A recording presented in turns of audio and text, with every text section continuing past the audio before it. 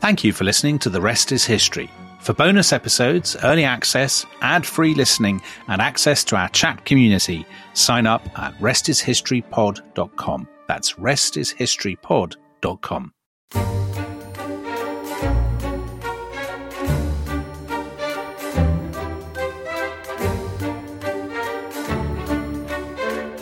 Oil is above all a great temptation. It is the temptation of ease, wealth, strength, fortune, power.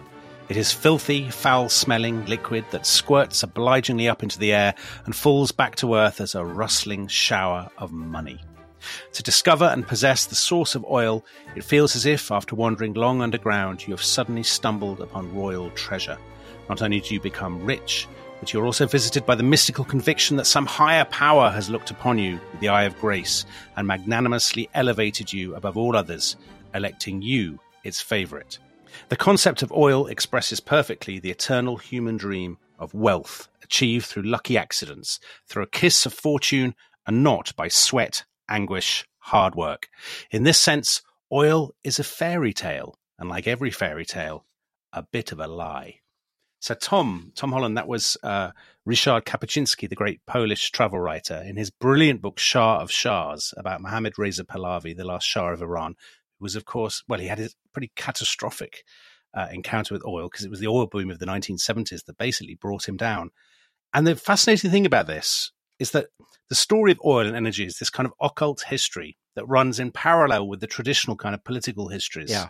But they do intersect, and occasionally in the traditional books, oil kind of pops up. But actually, we don't, we take it for granted. We don't really dig into it as much as we should do. The question of energy and energy dependence, do we? Yeah, you're absolutely. And a couple of months, I think, before Christmas, we did an episode on the oil crisis of 73, 74. And one of the things that actually, it wasn't just the political context that made me want to do that. It was reading in manuscript a book that do you know, Dominic, very modestly, I'm going to read what I said about it because it's appeared on the back of the book. Regular listeners will know that Tom reading his own words is a familiar feature of this podcast. I know, shameless. But I said to read this on the history of the past century is to see it in a sudden, sharp definition. It is akin to looking through glass after the window cleaner has been. And that window cleaner, Dominic, was the great Helen Thompson. I'm sure she'd be delighted by that metaphor. Professor of political economy at Cambridge. She was presenter of a fabulous podcast called Talking Politics, which was actually not just the first podcast I ever listened to, but the first podcast on which I appeared. Oh. So we have Helen with us now. So I feel I'm very much returning the favour. And Helen, your book, just out this week, Disorder, Hard Times in the 21st Century. I won't say you've been lucky with the timing, because obviously no one would want to see what we're seeing at the moment. But it's a book in which you cast the current crisis in Ukraine as being part of a continuum that reaches back at least a century. And essentially your argument is, and I don't want to overly paraphrase you, but that if you want to understand geopolitics of the past century, you've got to look at oil. Absolutely. And I think that when you do, and as you've kind of suggested by comparing me to a window cleaner, when you do that, the history of the 20th century looks somewhat different. And I think it looks quite disturbing in some ways for those of us who would like to have perhaps a more liberal take on that history. Because it involves looking at some of the things that happened in terms of the way in which the European powers who did have access to oil via their empires behaved, and what the consequences of that were for other countries, including what the consequences of that were most importantly for Germany. So let's go back to the very beginning of the story, Helen. So oil becomes a factor in world affairs, I suppose. Dominic. When you say go back to the beginning. Oh, no, come on. Were you thinking that we could get away with not mentioning the very first historian to mention oil? That's exactly what I was thinking. Do you know who that was? I'm going to guess it was Herodotus, Tom. It was. Because Herodotus, in his great history, describes the fate of a city that was targeted by the expedition that was sent by Darius, the king of Persia, to destroy Athens, which got defeated at Marathon. But before the defeat at Marathon, they destroyed a city called Eretria, and the Eretrians got taken to a region of Iran where, Herodotus says, there is a kind of black liquid and he calls it radinarchy. It's black and it gives off a revolting stench. So the ancients were definitely aware of oil and of gas. And in fact, right at the moment, I'm reading Pliny the Elder, who, this fantastic encyclopedia, absolutely panoramic. And he describes oil and the things that he says oil is good for: cement. And like Herodotus, he cites the walls of Babylon, used oil in the cement for the Great Walls of Babylon, keeping away snakes, toothache, curing leprosy, curing epilepsy, gout, and coughs. So even then, even in the age of Pliny, they knew that it was a valuable substance. And that may be why I just actually was researching this morning by going into the Bodleian. And I found that, did you two know that there is an oil well in New Mexico called Pliny the Elder? So I did not. Did you know that? I did not Helen? know that either. I just throw that in because I know this is going to be a very 20th century discussion, but I just wanted to, shout out for Herodotus and That's fair enough. I'm sorry, Dominic, I cut you off. That's all right. Don't worry. But Helen, the story starts in the 19th century, doesn't it? So what are we? 1850s, 1860s, kerosene, the first oil well. So even at that point, are people conscious that this is going to mark, do you think, a kind of a geopolitical change? I think at a certain point in the last third of the 19th century, that in Europe, in Britain and Germany, and to some extent in France, so I think it's less well understood in France, a terrible fear takes hold that the United States has this thing, oil, commercial drilling for oil, and the ability to sell this oil around the world, or certainly in Europe and Asia anyway, and that this is going to have momentous consequences. I don't think that they can see the whole future of the 20th century by any stretch of the imagination, but I do think the conjunction of the United States becoming a continental state, having reached the Pacific, plus having this new energy source that in some sense seems like miraculous, particularly in its first uses in relation to kerosene for lighting. Yeah. And I think in some sense it puts a fear of God into them. And I think that it's difficult in a way to understand the obsession with Africa and colonizing Africa in the latter part of the 19th century by the European powers without seeing that they think that this is their potential, this is their opportunity to try to catch up with the United States, to compete with the United States, that this might be the resource-rich hinterland for Europe in the way in which the continent of the United States with this oil has proved for the United States. Yeah, because you've got Standard Oil in the 1870s, John D. Rockefeller's company, and using kerosene in sort of lighting and stuff. So that's precisely the point, isn't it? Where the United States is coming out of the American Civil War, sort of industrially, economically, it's catching up and then overhauling Britain. So the sort of the scramble for Africa and all that sort of colonial anxiety that you get at the end of the 19th century. Do you think there's a sort of sense of technological and economic change underpinning a lot of that then? At least I think it's a sense of technological and economic fear. And I think that in some sense it simply is perhaps even actually more understood on the straightforward resource question rather than necessarily a technology question at that point. I think when it becomes a technology question is really when the United States goes down the road, thanks to Henry Ford, of mass car production. And Helen, does mass car production happen because America has the oil? I mean, is it as kind of basic as that? That's a more complicated question because actually Henry Ford's Model T cars, they don't necessarily have to run on oil. It's a choice. He creates them in way he constructs them in ways where they could they basically could run on alcohol fuel. So in a sense, it's a kind of Darwinian test for it, in which oil proves itself. Oil proves itself, and what we see with the production of the mass production of the car is that really, I think, changes the whole nature of industrial production in the United States and those huge Ford factories that are created in Michigan. So what starts off, I think, as a resource fear in Europe becomes a fear that actually the United States has made this huge technological breakthrough and it's just going to leave everybody behind unless that they do something to change their relationship to this energy source. Right. And so that means that European powers need they've looked to Africa, but of course the place, as people have known since at least the time of Herodotus, where oil is literally bubbling up out of the ground, is the Middle East. And in the build up to the First World War, you have this very, very intense competition between Britain and Germany for kind of control of this region, or at least to influence this region. And I guess that you could say that as much as anything is a portent of what is going to happen for the century and more that's going to follow. Very much so. I mean, they first start looking for oil in Persia in, I think it's 1901, and the first. And is that the British who were doing that? First significant discovery is in 1908, and obviously Britain's in a much stronger position in Persia than Germany is. And there's a considerable hope by this point there's going to be oil in Mesopotamia too, because of it being in Persia. And I think that what you can then see through the immediate years leading up to the First World War is that the British and the Germans competing to see who can have the foothold that is going to control those resources, foothold in the Middle East to control those resources in the future. Britain's obviously in a stronger position, but the Kaiser goes a long way in developing a relationship with the Ottoman Empire that goes back really to the 1890s. And he physically goes there, doesn't he? I mean, he goes on kind of trips around the Ottoman provinces. There's a whole Berlin-Baghdad railway saga. Absolutely, yeah. And I mean, because they want they're building the railway in part because they want, and Deutsche Bank, the big German bank, is an important part of that story. And they have a concession to look for oil by the side of the railway, essentially.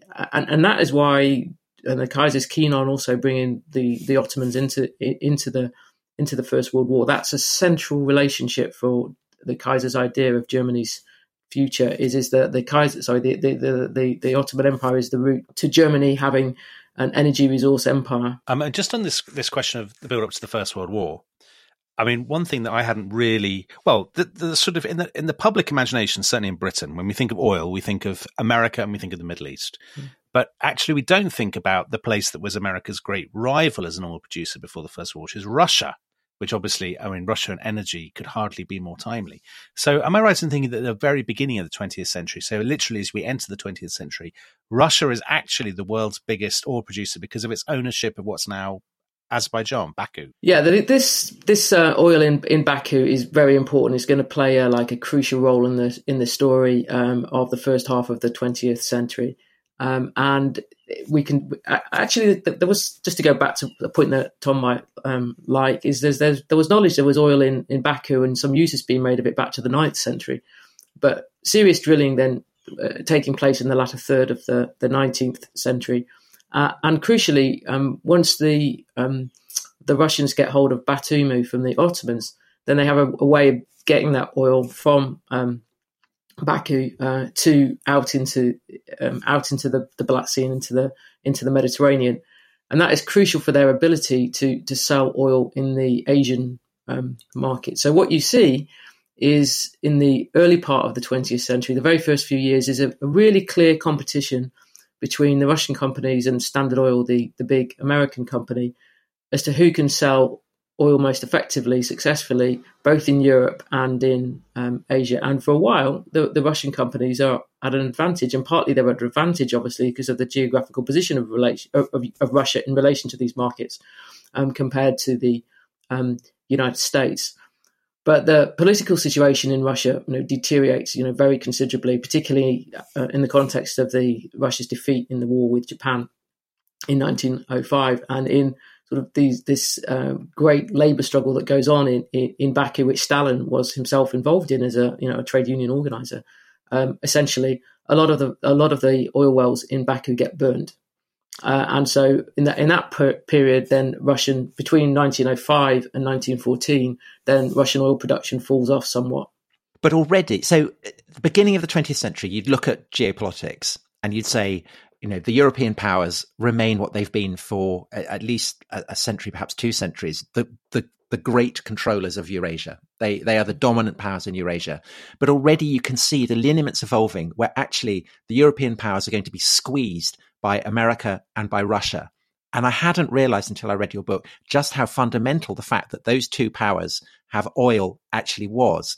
And Dominic said that in a way, it's a kind of a cult history, that once you realize the role that oil is playing, you start to see all kinds of events and perhaps particularly conflicts in a new manner. So the First World War, could you describe the First? I mean, would it be feasible to describe the First World War as a war over oil? Would that be going too far? I wouldn't certainly. I certainly don't think you can give an account of the reasons why the First World War breaks out when it does in the summer of 1914 after the crisis generated by Franz Ferdinand's assassination in Sarajevo, which makes oil fundamental to the motives of the players. I think that is I don't really buy that. I think what is important to understand about the First World War is that we in this country, and I certainly, until I really started thinking about oil, in fact, I would say until I actually started writing the first geopolitical chapter of Disorder, kind of, I think, are accustomed in Britain and perhaps in France, to some extent, maybe in Germany too, to thinking about the First World War through the Western Front, and not to think about it in terms of the war in the East. And I think that once the war has begun, both in the case of Britain and Germany, there is a strong sense of that the stakes are the future of the Ottoman Empire and the future of the territory that the Ottoman Empire controls, and they both make moves in the very early weeks of the war in that context. And the great irony of the First World War in this respect, in its geopolitics, is on the one hand, it renders Britain and France as the two victorious European powers completely financially beholden to the United States, and significantly reduces their freedom of manoeuvre. On the other hand, is they get something pretty significant out of the First World War, which is a position in the Middle East, particularly in Britain's case, much stronger than had been its position in the Middle East before the First World War had begun. And the Americans are shut out of it. Because they hadn't declared war on the Ottomans, had they? Yeah, Americans have supplied 80% of the oil that the Allies have used during the course of the war. By 1919, the United States is having to import oil. President Woodrow Wilson is really concerned about oil, the long-term prospects for American oil supply. And there are these two countries, Britain and France, having acquired themselves essentially an empire in the Middle East where there are great prospects for more oil to be found. Bringing us to the Middle East raises a question from one of our listeners, Alexander Kuzel. And he says, and I think it's a great question actually, without oil, would the Middle East be just a curious backwater of Europe and Asia, mostly untouched by the European powers? And obviously, until this point, the Middle East, well, certainly Arabia, plays very little part, you could argue, in the sort of British colonial imagination. But afterwards, it becomes greater and greater and greater. So the oil presumably fundamentally reshapes the attitude that the European powers have to the Middle East. And actually, just to indulge the counterfactual for a moment, would we care about it at all if it weren't for oil? Are the conspiracy theories about oil and Western policy in the Middle East, are they right? I think that the British did care about the Middle East before oil came along. They cared about the Persian Gulf in particular before there's any oil found anywhere in the Middle East. So before 1908. Securing links to India. Because of India. And I think that the initial British interest in the Middle East really comes in relation to protecting the routes to India.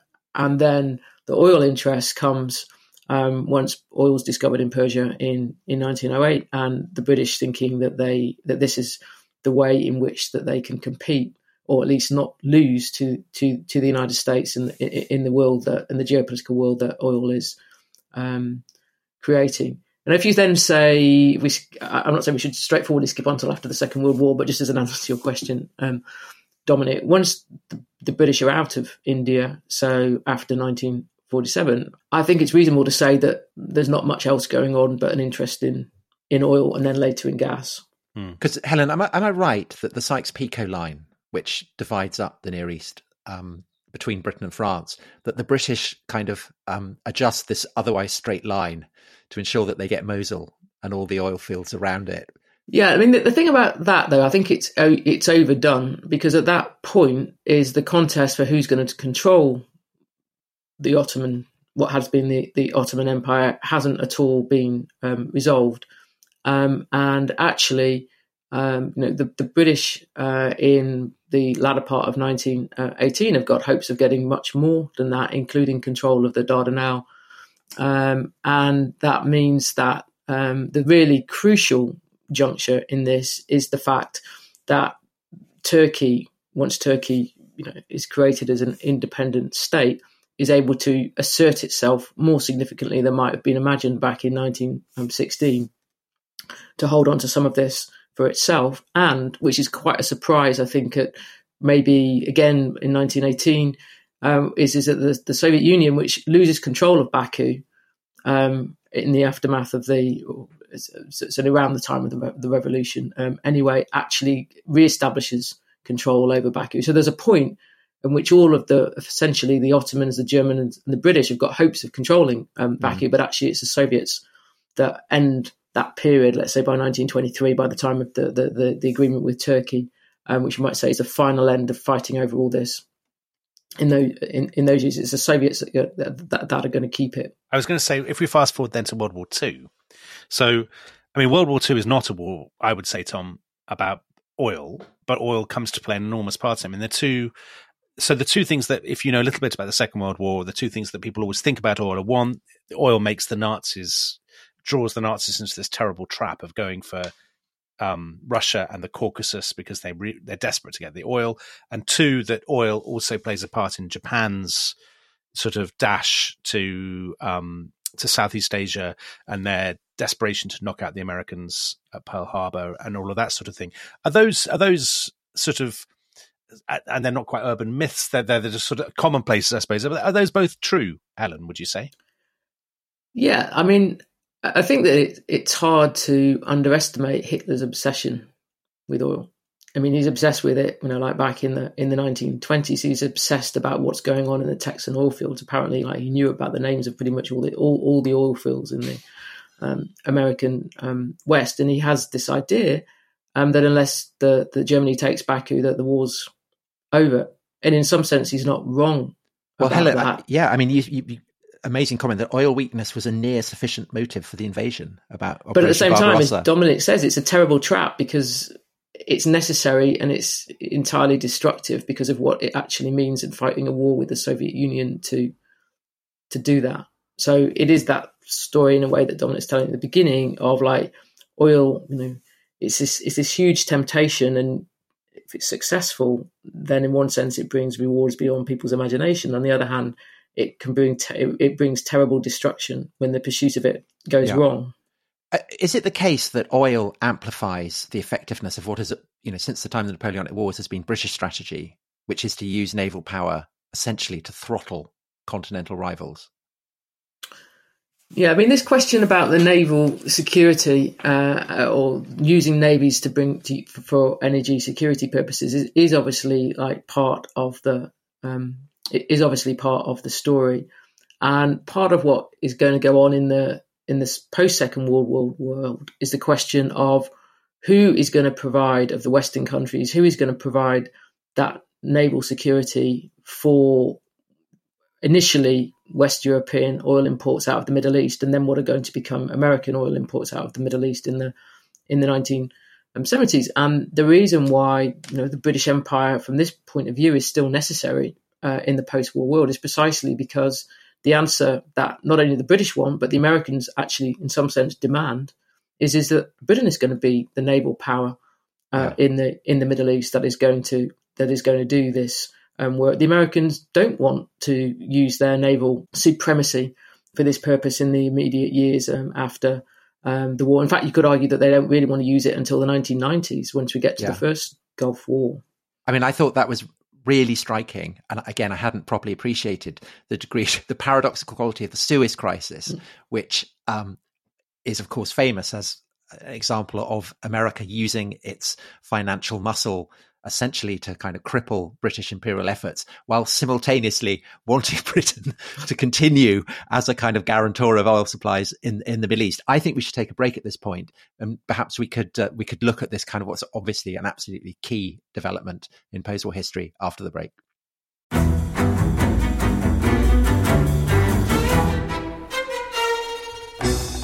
I'm Anthony Scaramucci, former White House Director of Communications and Wall Street financier. And I'm Katty Kay, US Special Correspondent for BBC Studios. I've been covering American politics for almost 3 decades. Welcome to The Rest is Politics US, brought to you by Goalhanger.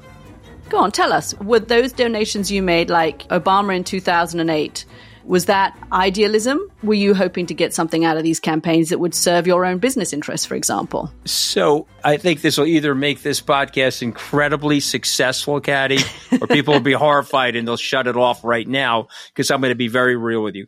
The Obama donation, I had gone to law school with President Obama. We were not classmates. I was a few years ahead of him. It was 2007. He was then Senator Obama. I had a check in my breast pocket. I went over to the senator. I said, Senator, you and I didn't really know each other in law school, but I'm about to hand you a big check. Can I lie to my friends and tell them that you and I knew each other in law school? Well, Obama looks at me, had the best smile in American politics since Jack Kennedy. Forever. Yeah. He lights up. He looks at me and says, I'll tell you what, if you double the amount of the check, we'll take it back to Hawaii. Okay. And I looked at him. I said, you're done. I had another check in my pocket. I ripped it up. I doubled the amount of the check. And I'm going to tell you right now, I've been to more White House Christmas parties during the Obama administration than the Trump administration. In this pivotal year for the United States, democracy, and world affairs, Britain's biggest podcast, The Rest is Politics, is launching stateside. Uncovering secrets from inside the Biden and Trump inner circles and how they shape the world's most important economy, but also the global economy too. New episodes are released every Friday morning. Just search The Rest is Politics US wherever you get your podcasts.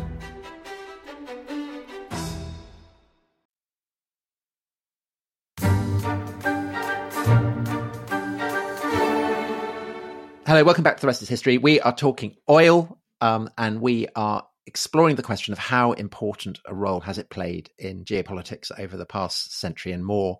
And Helen, we have reached the post-war world, as we were talking before the break.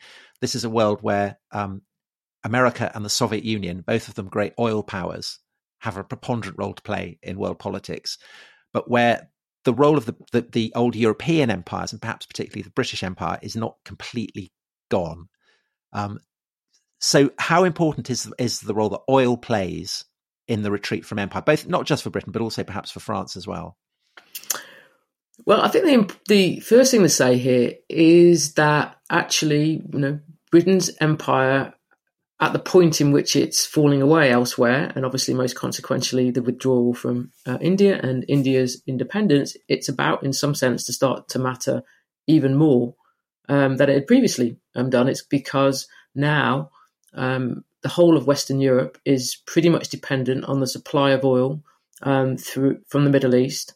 That is coming in part through a pipeline out into the Mediterranean, but a lot of it is coming up the Suez Canal. And out into the Mediterranean that way. And in some sense, the power that's supposed to take responsibility for keeping the Suez Canal open and for dealing with whatever threats to the openness of the canal there may be arising from instability in various Arab countries' politics is Britain. And the United States, as I said, simply does not want to play that role. So on the one hand, the Americans, right from the start in the post-Second World War world, are very keen to present the British as imperialist and nasty imperialists, and that America's on the side of like national liberation and post-colonial self-determination, etc. But they very much want the British to be playing the imperial role that it's doing, even though at various points leading up to the Suez Crisis, they make things pretty difficult for Britain in terms of where its military bases are in order to protect the position at Suez. So are you saying they're massive hypocrites? Is that what you're saying, Helen?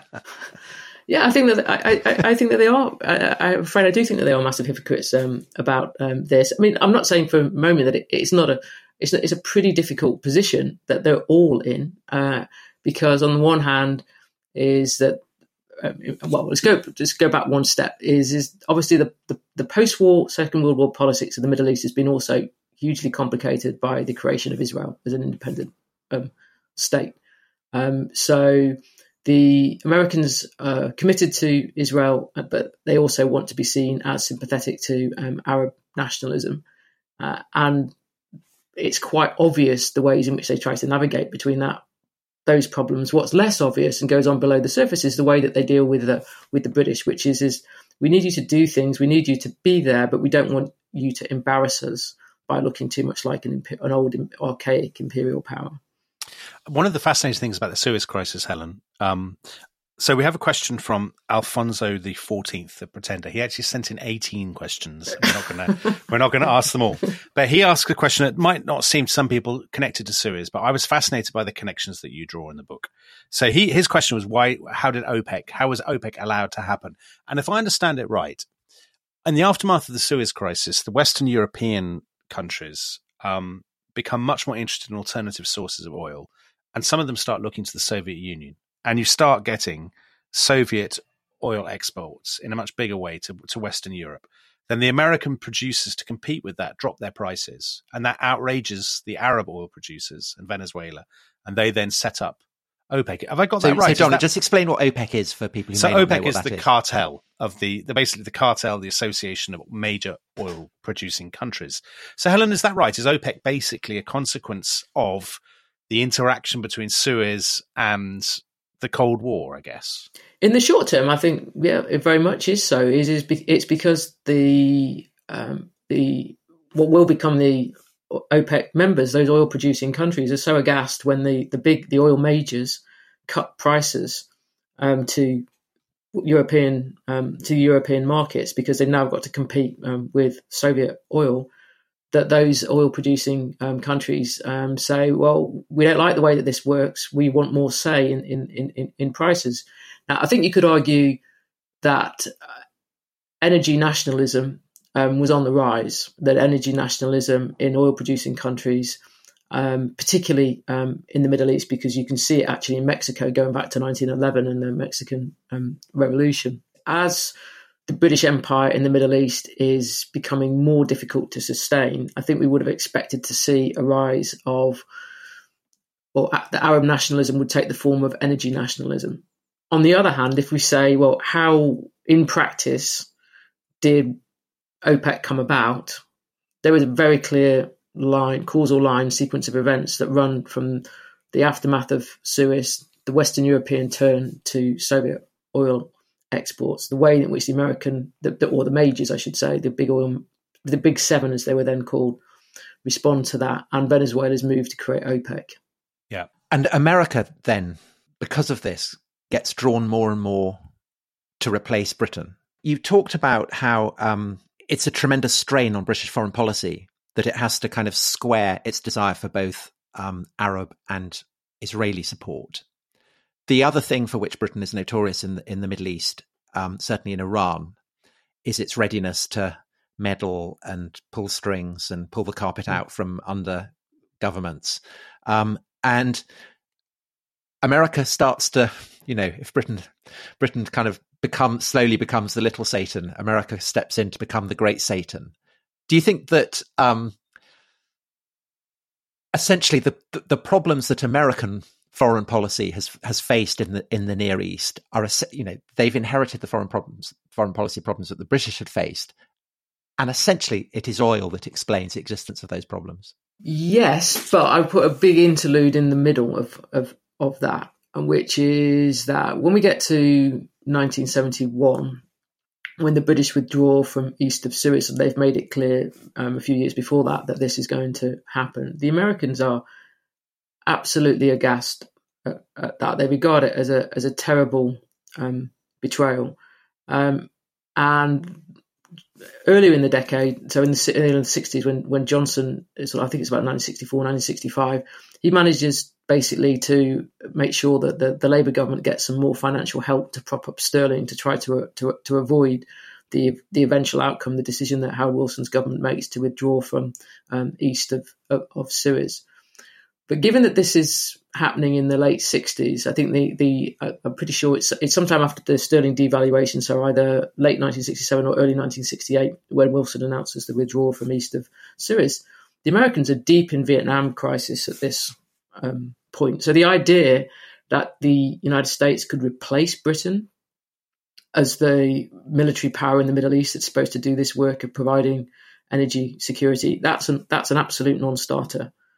And so the American reaction by this point, when Nixon's in power, is to say, look, the British are gone. We don't want to be there ourselves. So we're going to have to rely on the Saudis, and we're going to have to rely on Iran.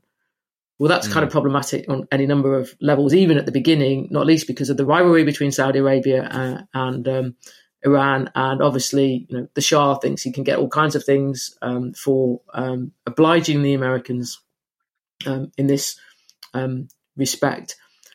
And the 70s, I think, then, in this sense, where the Middle East is concerned, can just be seen as a mess from the American point of view, because neither the Saudis or Iran, even before we get to the Iranian Revolution, can do what they needed to do from the American point of view. And then when the Iranian Revolution happens, things go, just total disaster from the American position, because now they're not only left with the Saudis, but they've actually got sanctions on Iran, so they're actually losing Iranian oil off the market. Then the Iran-Iraq war starts, which significantly reduces Iraqi oil production as well. And although Jimmy Carter comes up with this thing that gets called the Carter Doctrine, which is the United States is going to basically intervene if there's any external threat to American security interests, which mean energy security interests in the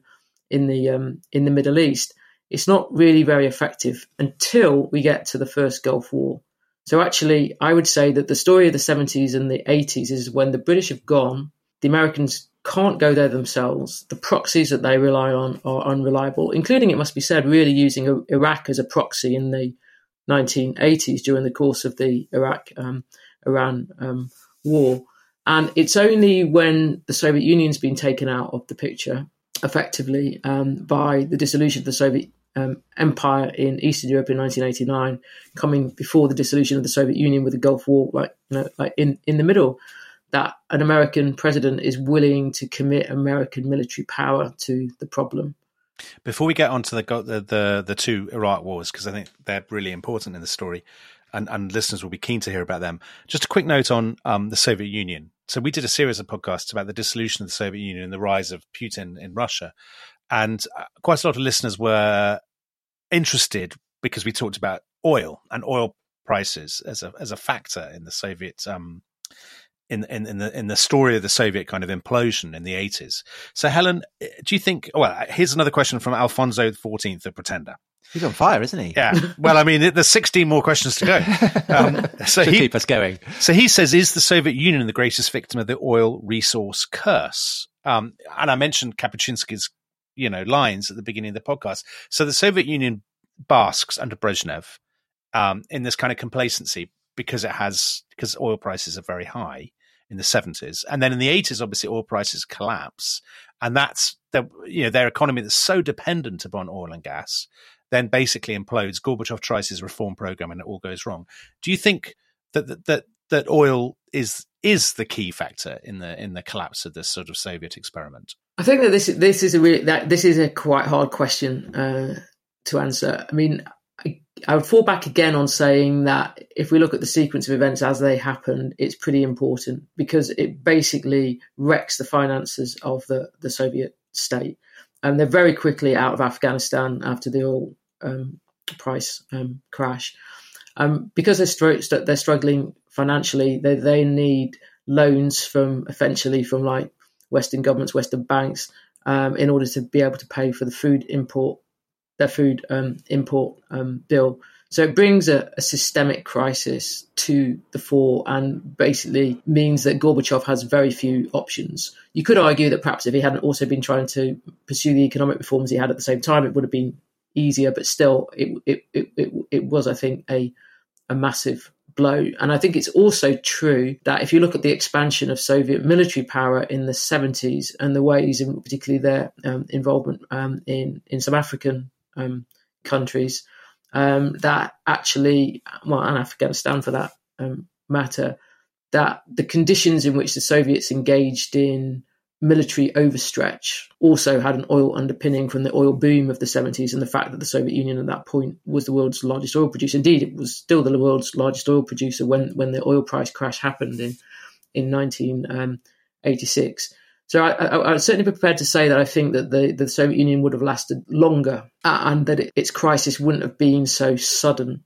I think that's the thing that really distinguishes the way that it happened in practice from the way that it possibly could have happened without the oil price crash. And I think the fact that it did happen in the way in which it did so suddenly, both in Eastern Europe and then in 1991 with the dissolution of the Soviet Union, that was pretty consequential because it meant that this huge geopolitical change in Europe and indeed in Asia and Central Asia in particular happened, almost like with scarcely any consequence in some sense, not scarcely any consequence for the people who were being liberated from Soviet rule, but I just mean in terms of the fact that it happened without violence. And I think that anything that had been a more protracted crisis of the Soviet Union would not have played out in that way. Although, of course, there's an argument that the violence was merely postponed.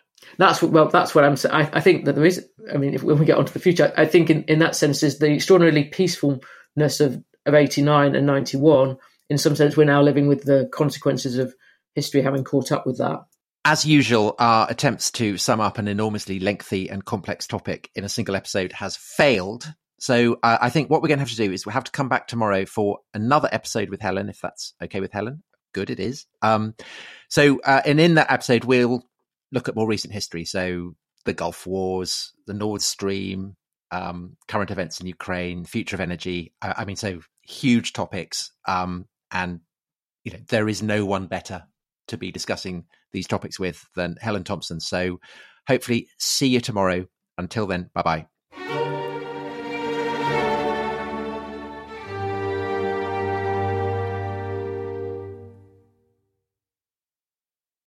Thanks for listening to The Rest is History. For bonus episodes, early access, ad-free listening, and access to our chat community, please sign up at restishistorypod.com. That's restishistorypod.com.